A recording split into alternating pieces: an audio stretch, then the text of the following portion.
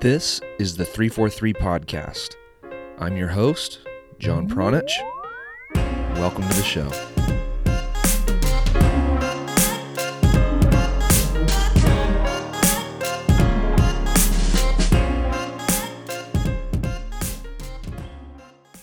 Hello and welcome back to the new coaching podcast series brought to you by 343, the proven leaders in possession-based soccer coaching education here in the United States.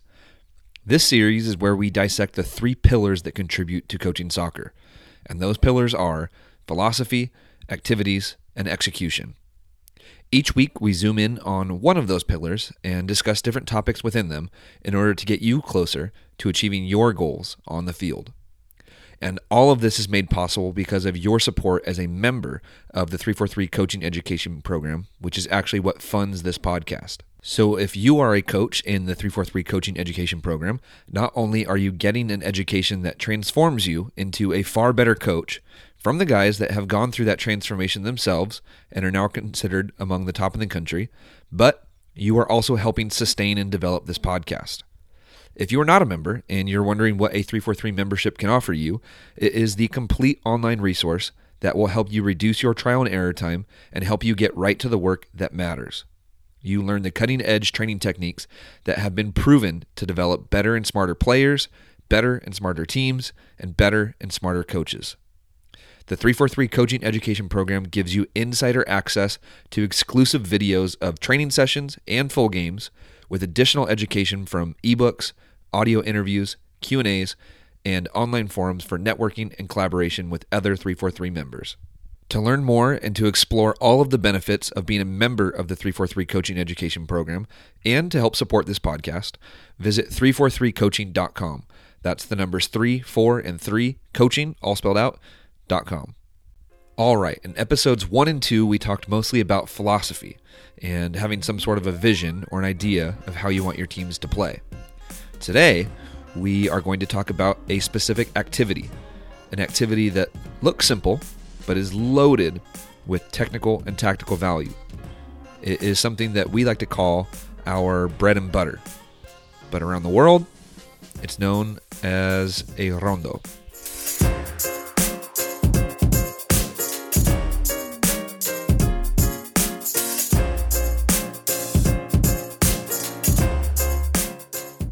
The first set of training exercises we introduce in Phase 1 of the 343 Coaching Education Program is actually a series of rondos. They are a staple in our training program. And if you were to take just a quick glance at some of the top clubs and academies from around the world, you would see that rondos are a staple in theirs as well. So, what is so special about them? Well, Johan Cruyff said that everything that goes on in a match, except for shooting, you can do in a rondo. The competitive aspect, fighting to make space, what to do when in possession and when you don't have the ball, or how to play one-touch soccer, or how to counteract tight marking, and how to win the ball back. So basically, it is one of, if not the most powerful exercises known to man. What is it? Well, there are different levels. In its most basic form, you could say it resembles a keep-away game, with a player or two in the middle and others around the outside trying to retain possession.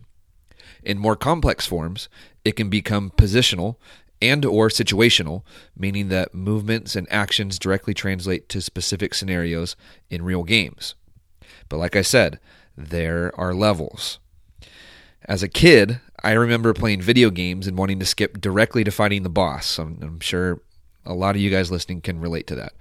But that meant that I had to skip doing the little tedious things throughout the level. But if I wanted to use a cheat code, I could skip ahead. And more often than not, when I got to the big boss, I would lose. I noticed a similar trend when I first started to use rondos in my training sessions as a coach. I'm not trying to relate rondos to video games, but I feel like this kind of connects the dots. So when I first started out as a young coach, I wanted to skip directly to the hard stuff. I wanted to skip to the stuff that had all sorts of moving parts and had all kinds of different colored cones with a bunch of different players and super small grids. But more often than not, when I tried that, it ended up being a complete mess. And it wasn't my player's fault. It was my fault. I was asking them to skip to advanced level training exercises without allowing them nearly enough time to understand and to train the basics. So we went backward. And not only did we go backward, but we stayed backward. And we continued to train the basics over and over again to make sure that we were always sharp. And eventually, we added in new rondos. We added in 4v4 plus 3 or 5v5 plus 5 or different kinds of positional games, all sorts of stuff. But we never strayed away from the basics. And like Gary and Brian have said about their current group of U17 and U19 players born in 2000, 2001, they started coaching those guys at U10, and they continue to open every single training session with a 4v1 rondo. That's years and years worth of using one of the most basic tools to sharpen their technical and tactical skills for the players that are considered top in the country. And you might be thinking that's crazy. If these guys are top in the country, why are they training such a basic training exercise? It's because that exercise is that powerful. As Gary said to close out a lesson from the free 7-week course on 343coaching.com, he said, "This isn't a crazy notion. Barcelona players do fundamental rondos every single training session from the time that they are U8 up to and including the first team that you watch on TV." And I can tell you that that is absolutely true. I've been to Barcelona, I've been to La Masia, and I've seen it trained from the kids that were at the very basic level to actually Barca B and the Barca women's team that I was actually able to see train. But if you need more verification, you can just take a look at Barcelona's official YouTube channel. As a young coach, as a new coach, I used to watch that religiously, hoping that they would show something different. But for years and years and years, the majority of the videos that they post are of one specific rondo. Every single day, they open training with the same exact thing. So, to tie in what we talked about in episodes 1 and 2, you need to have some sort of a vision of how you want your teams to play, and you need to develop a limited number of training exercises that will bring that vision to life. If you want your teams to play possession-based soccer, like Barcelona for instance, a simple rondo can be one of the most powerful tools at your disposal. These rondos are easy enough to teach 10-year-olds who are just learning the game, and they are also hard enough to still sharpen the skills of pros like Messi and Iniesta. And that's why we call rondos the bread and butter.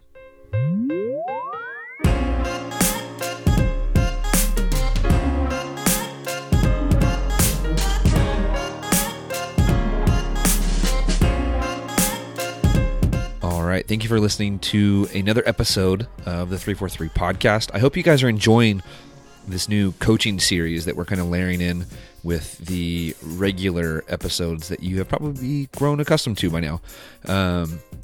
This was episode number 3. If you haven't listened to episodes 1 and 2, please go back and listen to those. I hope you continue to listen to these and all the episodes of the 343 podcast in the future. And just remember that it's because of you guys, because of the members of the 343 coaching education program, that this is possible. You guys are the ones that fund this podcast. So if you are in the coaching program, thank you so much.